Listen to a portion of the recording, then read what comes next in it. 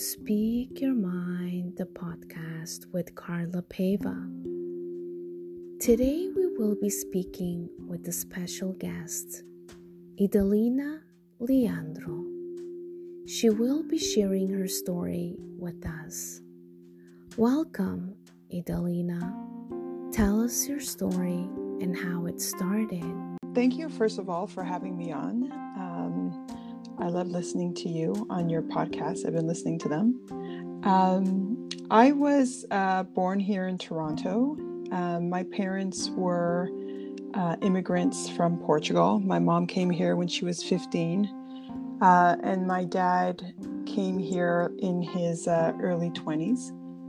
Me and my sister are first generation Canadian, and they started off in Toronto, then they moved to Mississauga, and we moved around quite a bit in my childhood because my father worked in sales and we were constantly moving around. So I wasn't, I don't think, in a school for more than 2 years between kindergarten and grade 8.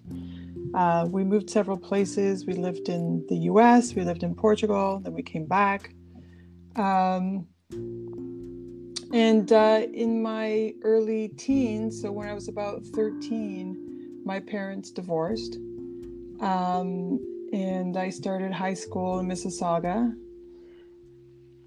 Okay, and while going through that divorce experience, how did you overcome that impact? Because it is an impact in your life, especially when you're trying to figure it out. Why is this happening, or what's the reason behind it, right? Yeah, absolutely. Well, it was harder for me, I think. My sister's 3 years older than me, and so she was 16 and I was 13 when my parents split up. And being 13 is the beginning of your teenage years, and that for me was a bit complicated because I was very close to my father. I guess I put him on a bit of a pedestal and thought of him in a certain way. And then when he left us, it was very devastating for me. And it became very hard for my mom, most of all, that's for sure. But it became very hard for me as well to open up and be close to my mom. It wasn't until the later years of my life that I became closer to my mom. I think that, my parents divorcing at this time of my life was really hard because I was trying to figure out, being a teenager and being a 13-year-old and doing all that kind of stuff. And instead, I was upset and crying and didn't understand why my father had left. Yeah. Did you found a little bit of resentment towards your mom? That's why you didn't really connect with her as much? Yeah, I think so. Because I when you're that young, your parents don't, or your mom, my mom didn't tell me exactly the reason why my father had left, or all the stories that you find out when you're older, right? Because she also didn't want me to hate my father, because between what had happened between them had nothing to do with my relationship with him as a daughter, right? So my mom actually encouraged me to see my father as much as I could, but my father wasn't really there for us to see. I till this day I don't really speak to my father very much, but we do have some sort of a relationship. He does. He's present, just not so much so. But being 13 and going through that was hard, because then I pretty much spent my high school years being rebellious. I didn't really study very well. I didn't go to class. I didn't listen to my mom. I also started hanging out with my best friend's family a lot more, I noticed. And now I realize I did that more because there was a sense of family in her house, because her parents are still together till this day. So I think I started hanging out a lot with her because, well, she was my best friend, but also because her house was, she had two sisters, she had a mom and a dad. And when I went to their house, it was always just so welcoming and so, family-like, and they'd have dinner and, everyone was at the table. And so basically, I look at that as a form of an escape for you to feel that family sensation, that family environment that you had lost within your family. Yeah, absolutely. And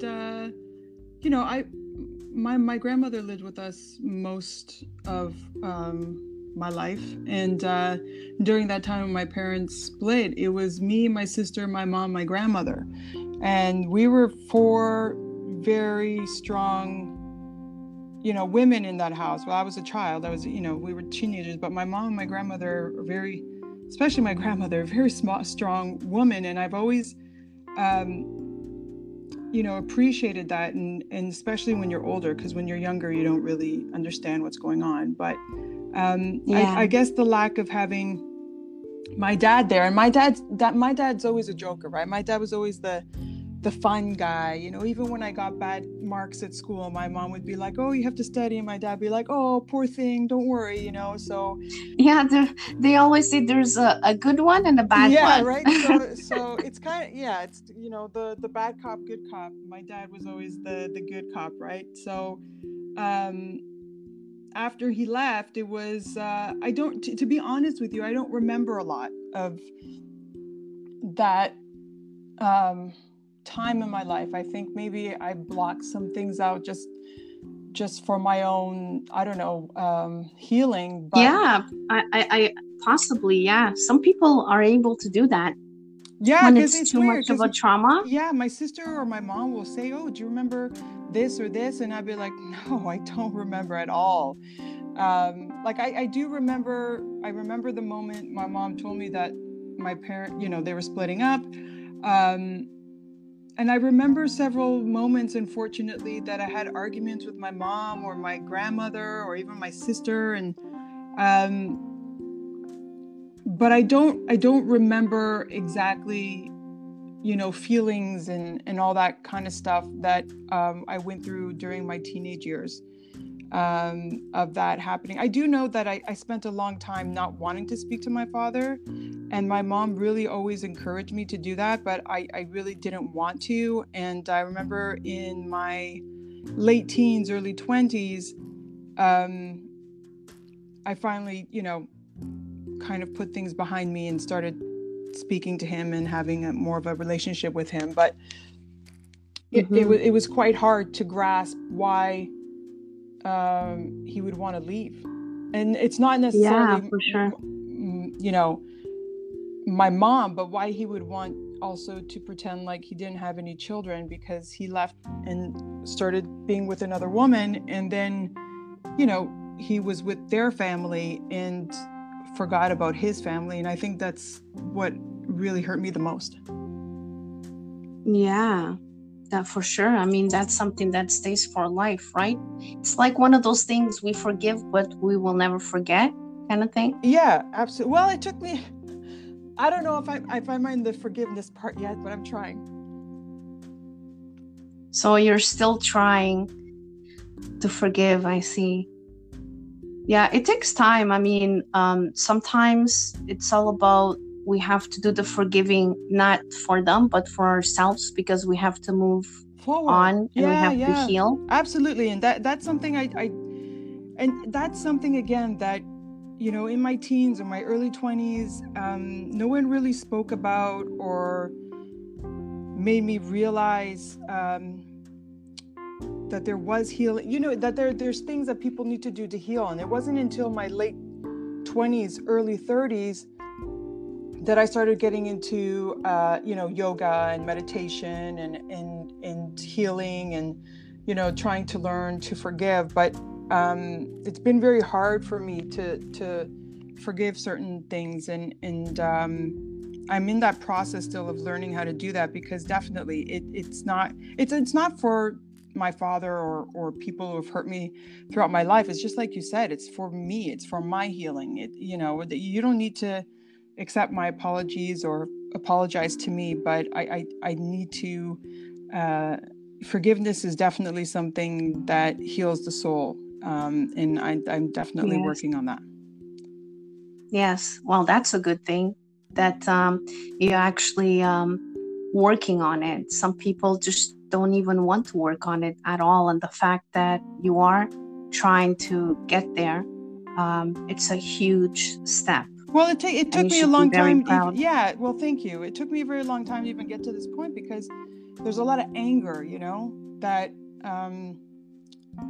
over it, like, just kind of takes over your sense of common sense, or your sense of trying to forgive, because you're just like, well, no, this person just made me so angry. Like, why should I forgive them?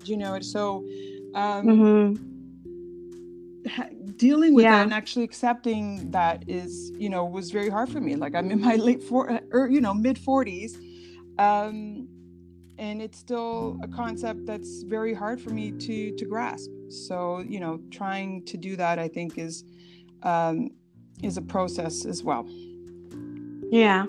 Now, while going through the school and being in, like, you were kind of friends with the wrong crowd and the wrong people kind of thing? Well, I would say that in my early teens, like, 15, 16, I started hanging around with people. I remember my mom always telling me, and it's so funny because now that you're older, things that your mom or your grandmother or your parents say to you always echo in your head. My mom was like, oh, I don't like that girl that you're hanging out with.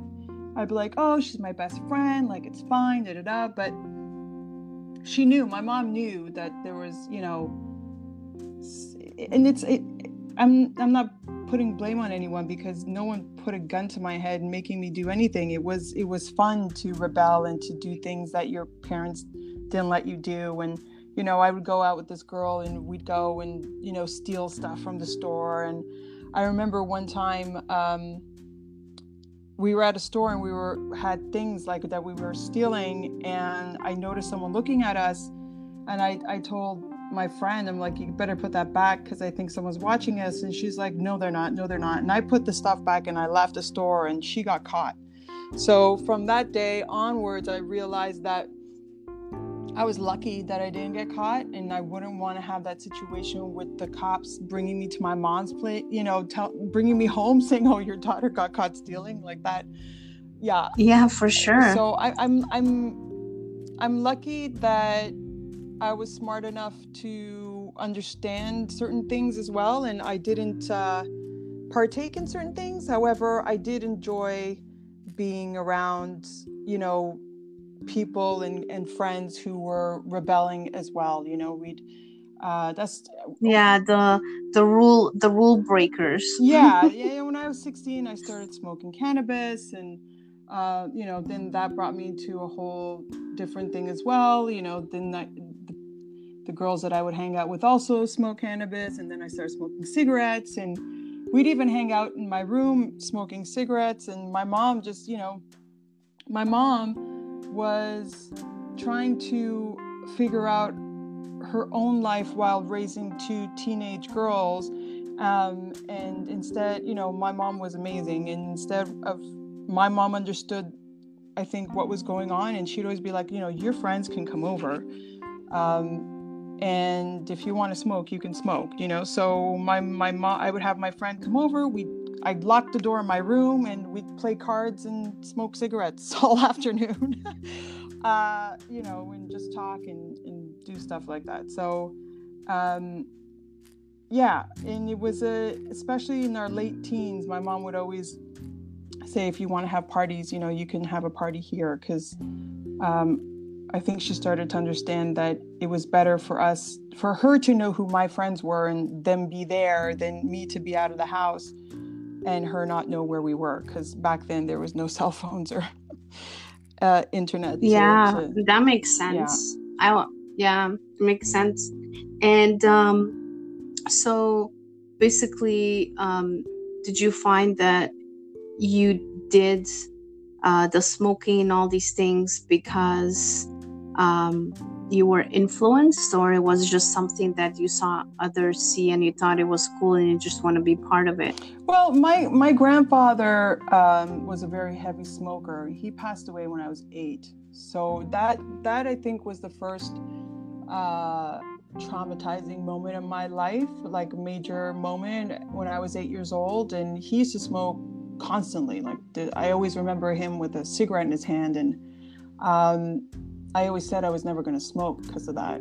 And then when my parents divorced and my dad wasn't around, and my mom was a lot looser with raising us, obviously, because, you know, she was in her early 30s as well when she got divorced with 2 teenage kids, and trying to figure out what was going on. And I think my mom didn't want to be too hard on us because of what was happening.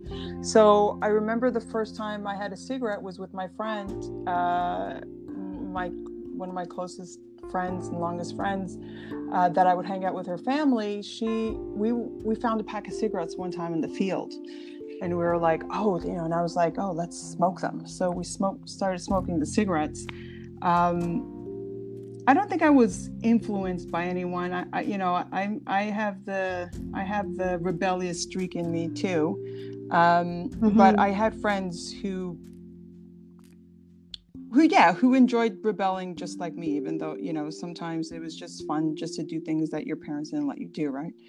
But I did start smoking since then, like that first cigarette that I had when I was 13. Then I continued having cigarettes until I was 20, and I quit smoking because, but yeah, just I don't think it was. So now, tell me something. After you graduated high school, did you knew exactly where you want to head with your life?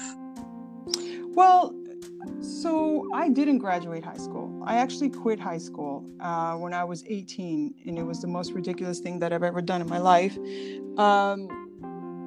Well, not the most, but one of the most. I was so close to, because in my high school years, my parents divorced and I was rebelling. I was smoking weed. I wasn't going to class. I didn't have a lot of my high school credits. And then in my last year in high school, they're like, well, you can't graduate because you have all these credits to do. And I was like on the fence of whether or not I wanted to go to summer school. And then I remember, this is the kind of person I was in 18. I remember the teacher giving me, I went to a Catholic school. I went to Philip Pocock, and one of the teachers was giving me grief because my uniform wasn't on properly. So he said to go to the office. So I went to the office and I quit school because I was just didn't want the teacher to tell me what to do. And I had just turned 18 in June. So school was literally finishing within a couple weeks. And I just quit high school, and I didn't even tell my mom because I was 18, and they didn't have to tell my mom either. And no, I had no idea what I was going to do. Like, I had no idea. I know that at the time. And where at the point in your life that you chose to move on your own? Well, I was about, so at 17, so my mom got into a relationship with another man that she was with for a very long time, that she was also going to marry, and they moved into a house, which we moved into as well, at around the 15, 16-year-old mark as well. So at around 17, 18, I knew I wanted to leave as soon as I could. And after I quit high school, I started working at Swiss Chalet in Mississauga. I'll never forget. And I started getting money so me and my sister could move to Toronto. My sister was living in New York at the time. She had moved to New York with her friends, and she was coming back to Toronto, and I wanted to move out with her. So I saved some money, and I moved downtown with my sister, and when I was 19, and then I started doing photography. I was always doing photography throughout all this time that I was talking to you about my, teenage years. I always had a camera in my hand. I have, hundreds and hundreds and hundreds of pictures. So I figured, why not be a photographer. So I started working with this wedding photographer. And I started assisting him in doing wedding photography. And that really made me never want to have a big wedding, that's for sure. And then I became a rave photographer. I was going to raves and parties and bringing my camera. And then people were asking me to take photos for them. And then I got hired from some of the clubs and Club Life magazine. And I was, traveling and taking pictures of DJs. And I did that for quite some time. And when I was around 24, I decided to leave Toronto and move to Europe. So that's when I moved to England. And I started doing photography there. So I guess the fact that at a young age, the fact that you moved here and there kind of helped you for your future to have that ability to be flexible and move to different countries. Yeah, and be able to adjust, because that experience that I had being younger with my family, always traveling around, it really instilled a travel bug within me and my sister. Like the major part of my 20s was traveling the world.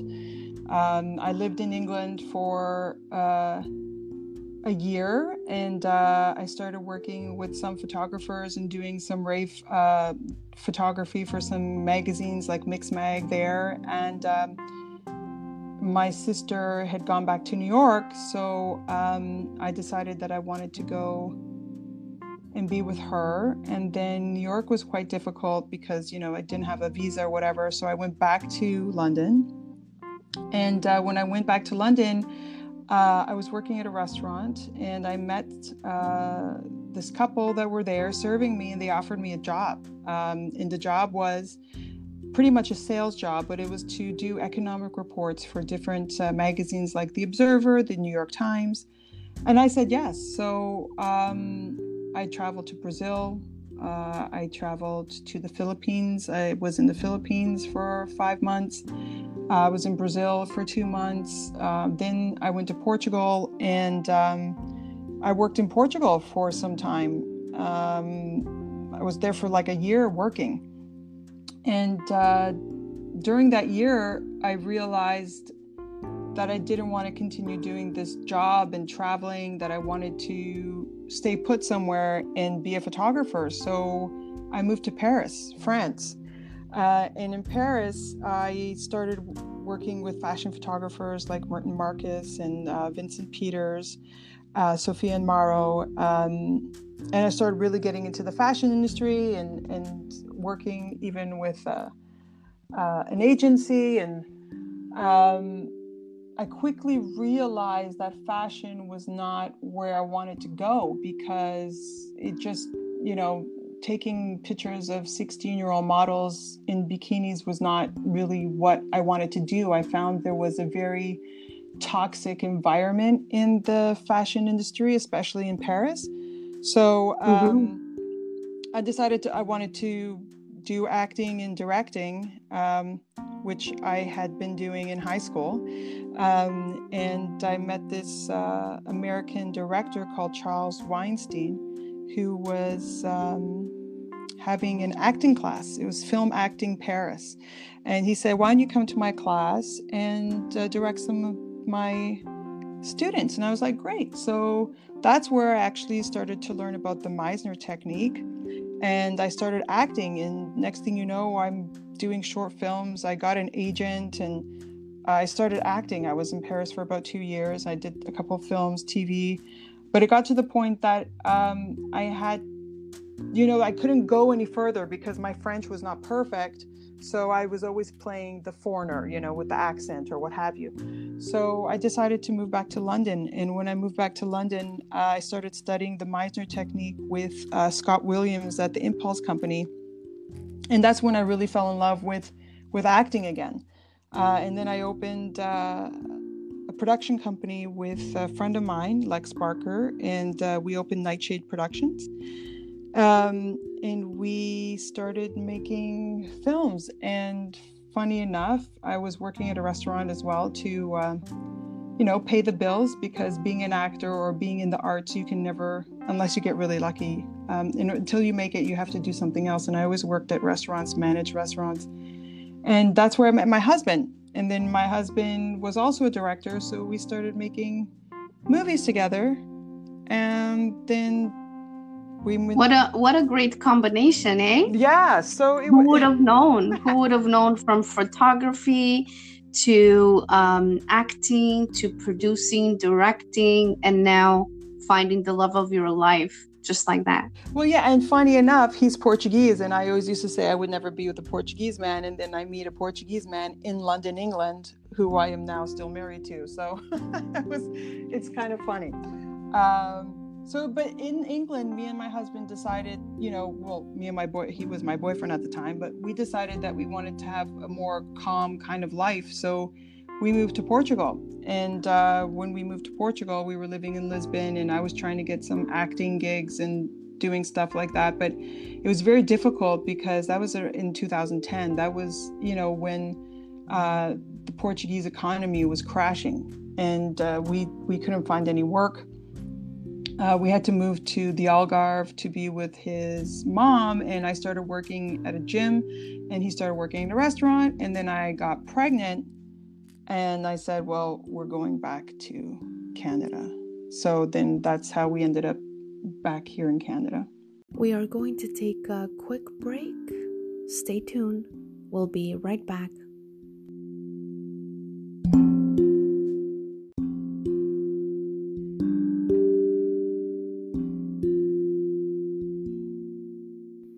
And we are back. I hope you're enjoying Idalina's story. So now, being a mom for the first time, how was that journey? Being a mom for the first time was amazing. It was, the minute that Andre and I, started going out and started being together, it was like I knew that I'd always be with him, and I believe that he knew the same, and we were trying to conceive. We tried for about 6 months, and then I became pregnant, and during that pregnancy, it was amazing. I didn't feel pregnant. The first 3 months, obviously you feel a little bit sick or whatever, but I had the most amazing pregnancy with my daughter, and it was great. And then we came to Canada. She was born here. So I came here when she was about 15 weeks. And then she was born in February of 2012. So, my first pregnancy was amazing. And then the journey after that became quite complicated because me and my husband obviously wanted to have a bigger family, but that didn't quite work out the way we had planned. I had no problem in getting pregnant.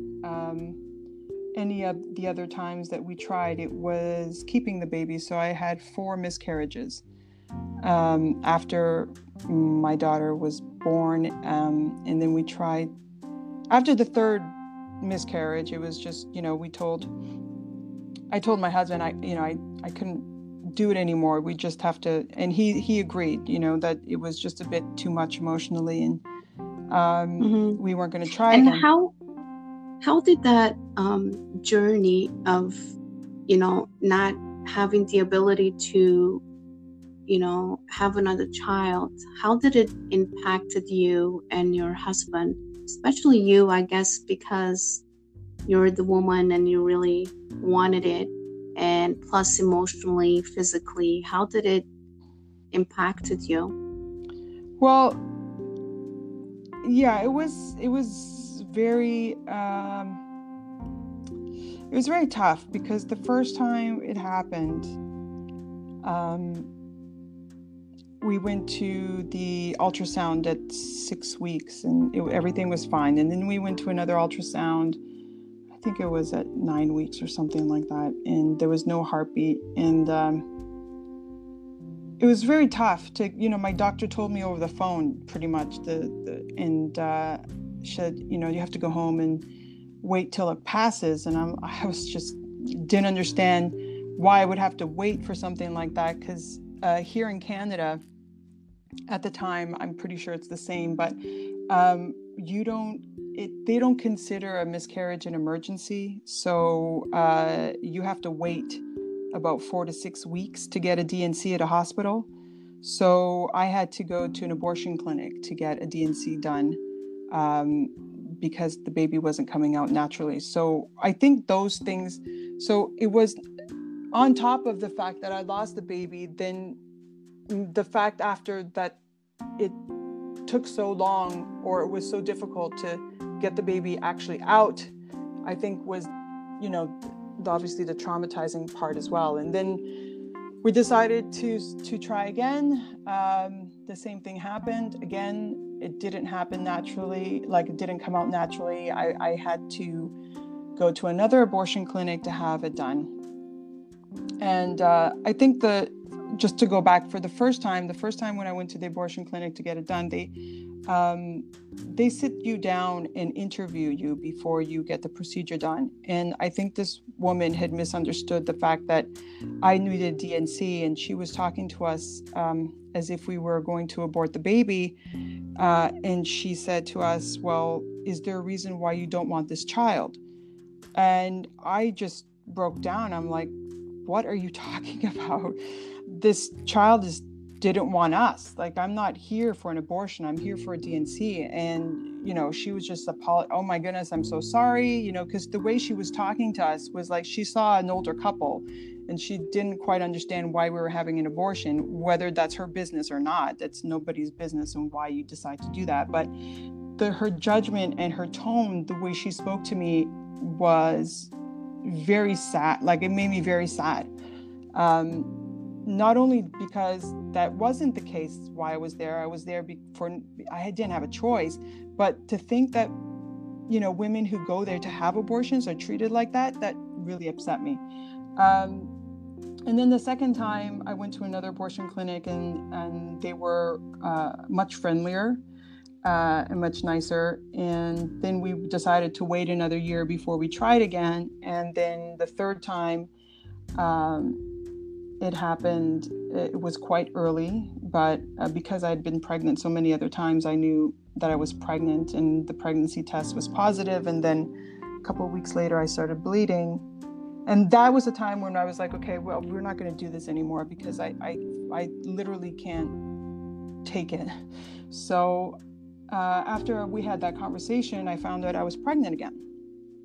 So I thought, okay, it's meant to be. This is the rainbow baby.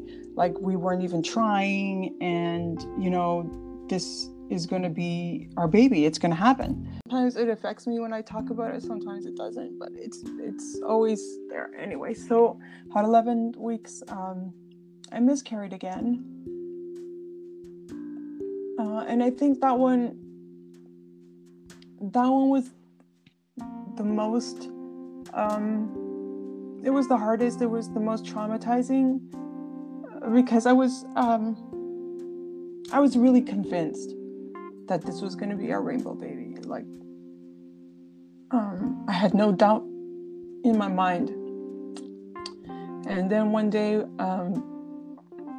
at about 10 and a half weeks, 11 weeks, me and my husband are having dinner, and my daughter's in bed, and we're talking about the baby. And then we start watching a movie, and then I start getting cramps. And it just happened so fast. It was like I was in labor. All of a sudden, I went into labor. I told my husband, I'm like, I know what's going on, so I'm just going to go to the hospital. So I was packing my things. I was literally going to the hospital. My husband couldn't come with me because my daughter was asleep. My sister wasn't even here. I don't think my mom was either. They were in Portugal. And before I went to the hospital, I'm like, okay, I need to go to the washroom because I'm constantly peeing. So I went to the washroom, and that's when everything just came out of me. And it was like all of a sudden the pain was gone, everything was gone. It was just like, and then there was just blood everywhere, and I, crying and my husband trying to hold me, and I ended up going to the hospital, and I stayed in the hospital there overnight for them to monitor me and make sure everything was out, and lying in that bed by myself after that happened it was such a weird feeling, because I had gone through it before, but yet I just couldn't understand how it happened again, and that's when I started to research and think about, well, there has to be other women who are going through this, or have gone through this. And I didn't know how common it was. And even though I had 4 miscarriages, no one spoke to me about how common it was, or that there was mental health support, or that there's, it's like 1 in 4 women miscarry. It's like somebody, if not you yourself, or somebody, or people, if I tell them I had a miscarriage, they'll be like, oh, I had one, or I had 2, or my sister had one, or my mom had one, or my grandmother had one. It's the most common thing, and nobody really talks about it. So I decided to make a documentary about it. And about 2.5 years ago, I started the production of a documentary called An Open Conversation, because I want to make this an open conversation. Nobody talks about miscarriage. It's just so taboo and hush hush to talk about it, that when people go through it, they make you feel like, it makes you feel like it's your fault. You have so much shame. You feel so much guilt that your body isn't working properly. Like, there's just so many things that run through your head. Oh, I could have done this, or I could have done that, or it's just the things that go through your head. And if someone had spoken to you, or talked, or told you it's common, it might happen, or if there was some kind of education about it, I think people who go through pregnancy loss won't feel so alone and isolated. So basically, your goal by doing what you're doing right now is basically to allow other women to understand they're not alone, and there is things that they can educate themselves to understand what they're going through, what potential could happen. Yeah, absolutely. Right? And the more I did research, the more I realized that Indigenous, Black, and people of color go through a lot worse things than, when they're dealing with this than white women. When I was researching, I noticed that the only people telling their stories, or advocating for this, was white middle-aged women, which is fine because I'm a white middle-aged woman. It's just I started really delving into finding out about other stories of, the indigenous culture, or, Black women, or Indian women, and their stories just seem so much different than the other ones. I had a woman in Calgary who almost died because her doctor didn't believe that she was miscarrying, and literally was mocking her in an Indian accent in front of her. So there's a lot of very disturbing stories that happen here in Canada to women, that when you listen to them, you think, well, that wasn't in Canada, but it definitely is. And that's one of the reasons why I'm producing this film, is for, people to understand that miscarriage and pregnancy loss is normal. It happens to 1 in 4 women, and 1 in every 100 women have a stillbirth. Some people have reasons for it, like medical reasons, but there's no reason for it. It just happens.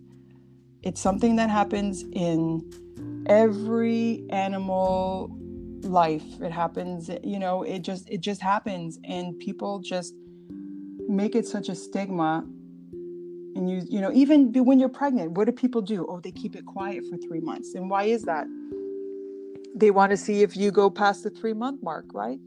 And then they only tell people that they're pregnant after 3 months. And it's people, you're trained to do that, right? From an early age. I didn't even know didn't even think about miscarriage when I was pregnant. I didn't even think about those things. It's really to inform people, make people, like, we need to normalize it because it's normal. And so when a woman goes through a miscarriage, like, unfortunately, a lot of blame is put on them. Again, they have no one to speak to, but there are places out there is support. And the lady that I mentioned, Aditi, she opened a pregnancy and infant loss support center in Calgary, and it's 2 years now that it's been open, with a specific, to make sure that everyone is welcome. Black, Indigenous, people of color, even people in the LGBTQ community, who have gone through this. And, there are couples, same-sex couples, who have gone through this. And they're just not taken seriously because they're a same-sex couple, or, just there's so many of those things happening. So I'm actually working with her. One of the things that I really wanted to do when I started this documentary was to create an app so that every person who goes through this has, support at their fingertips. And we're working with the Pregnancy, Infant Loss and Support Center in Calgary to create this app. Actually, in the crowdfunding campaign is just starting on April 1st to do that, so that you have access. And there's a mental health hotline for pregnancy and infant loss that they have, which I don't have with me now, but I can give that to you. So, and the app is supposed to be quite easy. So you open the app, you see where there's support groups in your area, and so you have some kind of support. There's chats available, text, there's self-care. There's going to be a self-care portion, so you know how to take care of yourself, because that's another thing people don't talk about either, self-care, especially after pregnancy and infant loss. No one talks about that either. How do you take care of yourself after this happens to you? What do you do? There's so many questions, and we hope to help families who are going through this loss with the app. Yeah, that's awesome. Like, you guys came up with that structure, for other women. And the other thing is, when will that movie be available? So I am still working on the movie. Unfortunately, these things take time and these things take money. And I've been also encountering the stigma of what's going on in my funding. So I've actually had, a woman tell me that because of COVID and what's going on with COVID, that this subject matter isn't important enough, which just totally blew my mind when that person told me that, because miscarriages and pregnancy loss doesn't stop for COVID. Actually, I have several women who have miscarried during COVID, and we're going to be sharing their stories. So funding is always the issue.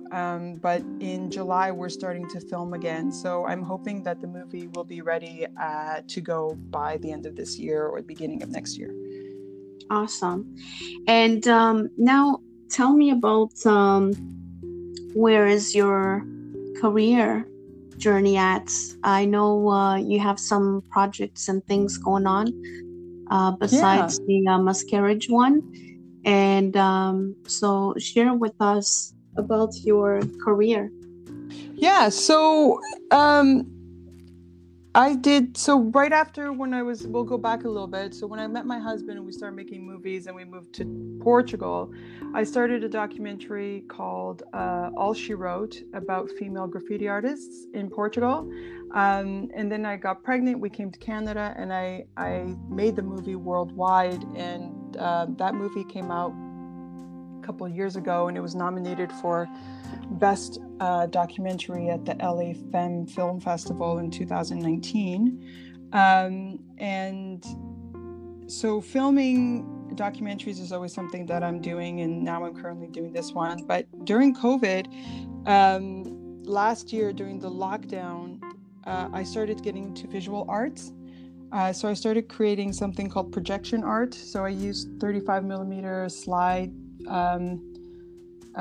mounts and vintage projectors to do my art. And that came from, being in isolation. And then I have a friend of mine who owns a gallery coffee shop, and we just started brainstorming on how we can create some art for people to see because of the lockdown, if people are going for a walk and, just do window exhibits.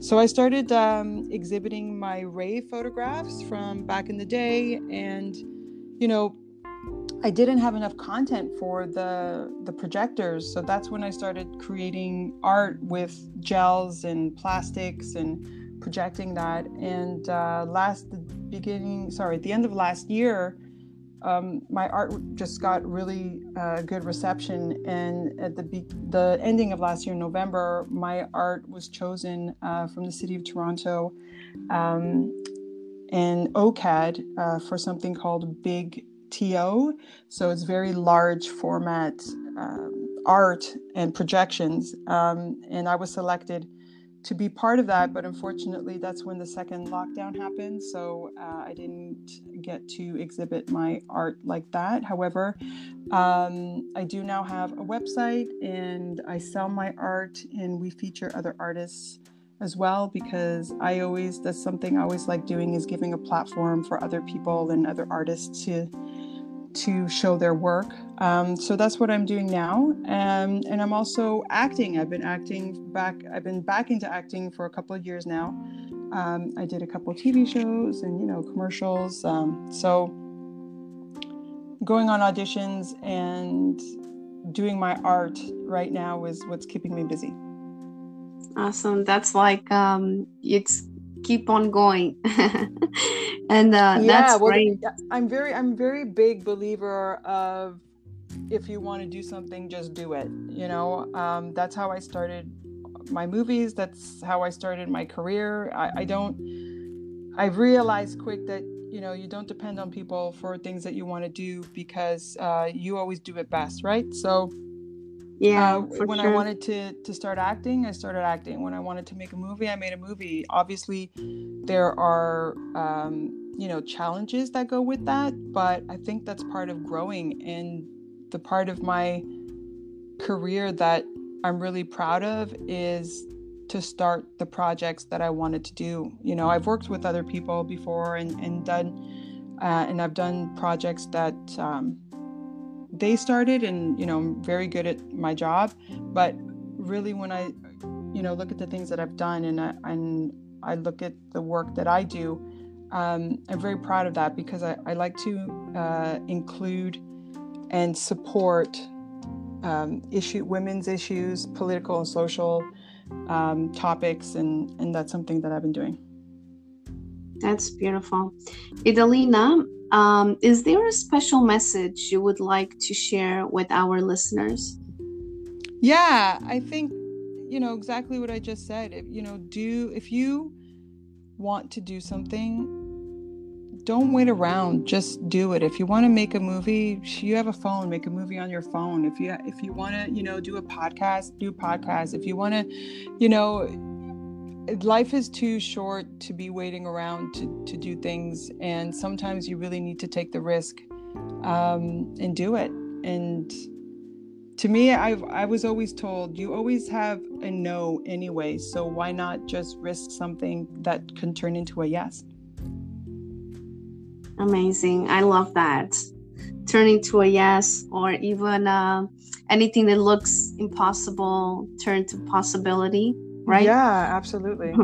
So, Idalina, I would like to thank you for sharing your inspirational story with us today. And for all the listeners out there, a big thank you, and keep tuning in for our next episode.